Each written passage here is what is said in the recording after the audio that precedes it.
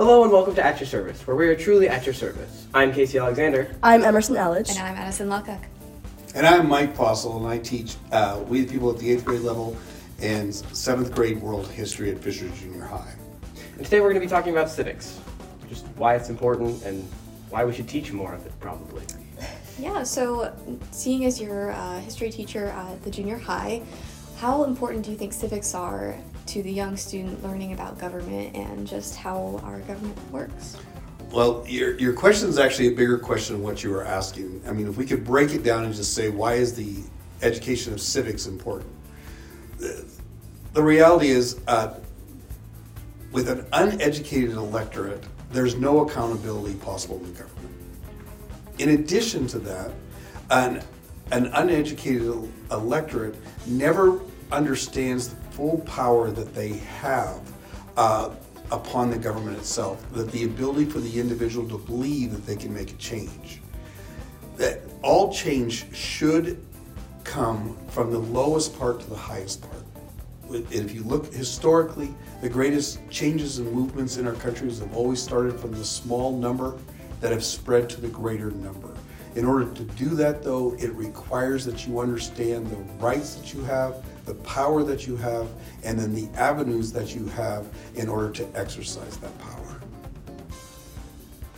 Right, so when teaching civics, what is the first thing that your mind always goes to? Like, what do you teach first? What do kids have to understand in order to understand At a base level class? before they expand upon that knowledge. Sure, and I almost always like to start out with the idea to show how powerful the young have been in our country. And I like to point out, and I think that historians have done not an intentionally bad job of this, but we have a tendency to look at the framers and founders of our country, and we always look at these pictures of them when they're really old.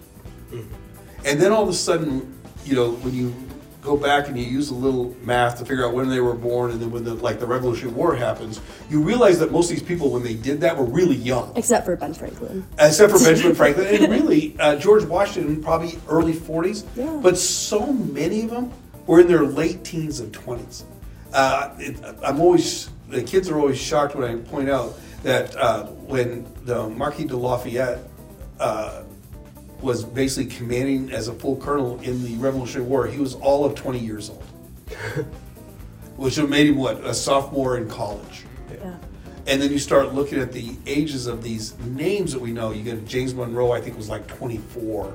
You know, Hamilton was like 20. I mean, our nation was actually founded on the backs of very young people.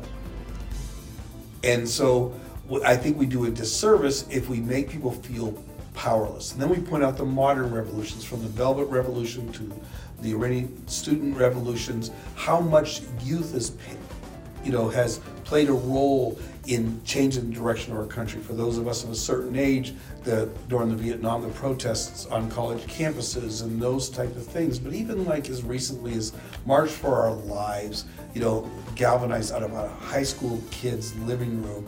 Probably the biggest thing that I normally like to lead off is the idea that we are not powerless just because of our age or our position in the world. So 2 court cases that I can think of right now that are about student or youth rights, Tinker v. Des Moines, and then the official name escapes me, but the Bond Hits for Jesus case. Could you explain those a little bit for us? Sure. And Tinker is like the law of the land on the kind of the restrictions on student speech. And it's a 1969 case, right? And the armband wearing with the peace symbol on it in protest of the Vietnam War. I don't know if that mechanism is very important. What's important is what the court said. And what the court said is that a student's rights do not end at the schoolhouse gate. Now, it doesn't mean that students have the full expression, right? But you will see this concept play out through time since then. There's a court case, and I think it's Katie versus Fillmore case, that basically a student wore a sweatshirt that said abortion is murder, and had a Bible verse and back. And he like wore it every Wednesday of school year. After he'd worn it for like 9 weeks, 10 weeks, there was a complaint to the administration by a couple students that it made him uncomfortable, and the school administration said you can't wear that shirt anymore. And the courts, when they looked at it, they said, you know, that should be allowed because just because you don't like something, this idea that they call it the heckler's veto, just because something makes you uncomfortable doesn't justify the restriction of the speech. And so that to me was kind of like, you know, tinker in the action itself. That just because speech makes you uncomfortable doesn't mean it should be banned, right? Because I think almost all change and all discussion has to really start with some level of uncomfortableness. And I think that's a reminder that students are not these purely secondary citizens that have no protection. And then in the Bong Hits for Jesus case, that case is interesting. I'm not sure how good of a law that decision was. I don't know necessarily the applicability of the law in today. It's hard to replicate that thing, but basically it's just the idea that the school can expand its sphere a little bit outside of the schoolhouse area, that they can kind of say if you are representing the school or people perceive you to represent the school, that then your speech can be restricted. And you've mentioned so much about students learning about civic education. How about adults or people who no longer go to school? Well, that's the great dilemma, right?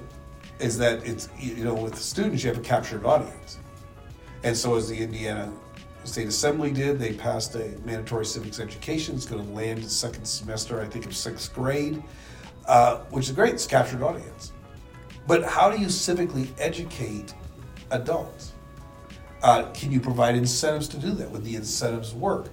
Could you use, you know, commercials coming on social media platforms to do that? Could you offer community classes? Well, sure, but the same dilemma will still exist. They're not a captured audience. How do you reach the people who need it the most?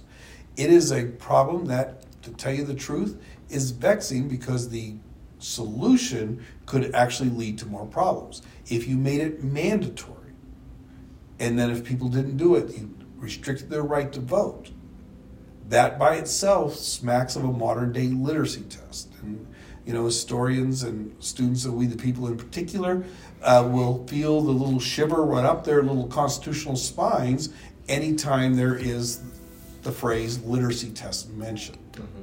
So the adult dilemma, I wish I had a wonderful response on how to fix that, but I don't know. You know, community outreach is great, but it's not mandatory. The audience is not captured.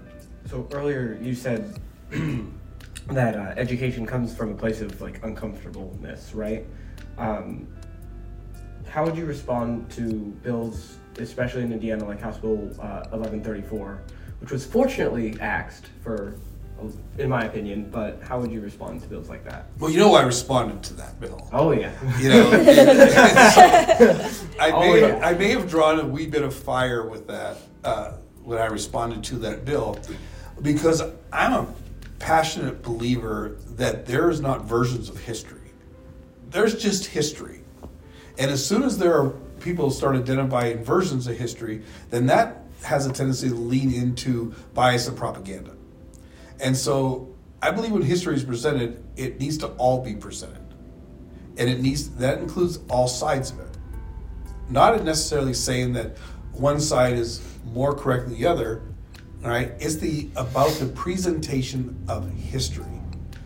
When you give people the tools to analyze history, then they can make an informed opinion about their views on history. But to deny uncomfortable parts of history, that's dangerous to me. And so I'm aware of the fact that maybe some subject matter doesn't belong in some classrooms. I'm not saying that we should show the atrocities of Rwanda and Uganda to kindergartners, but I am very aware that those type of things, when if it's in your curriculum to teach world history and you're supposed to teach the issues in Africa, you can't avoid the uncomfortable.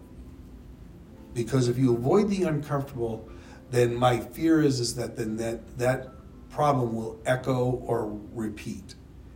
And I fear that. I fear that. My next question is, students are very engaged in your We the People program, and I can tell just by looking at them that they love to be involved. How much do you think We the People impacts junior high students? Well, I mean, I know it does. I know that because I watched my We the People kids go on and enter into activities that maybe they could not see themselves doing when they were the 7th and 8th grade versions. The number of We the People kids that go into these, mock trial and speech and debate and, Model UN and that kind of stuff. My We the People kids, I almost said Weeples, but I thought that would need explanation, but my We the People kids end up being very comfortable in positions where they have to debate with grace and intelligence, demonstrate the ability to listen, but are willing to enter into the public sphere. Every time I see one of my We the People kids get national recognition in a program that I know they learn the ability to speak in front of people with intelligence, and those type of things, it shows to me the importance of that We the People program. And disproportionately, if you look at those programs, the number of We the People kids involved in it is pretty high.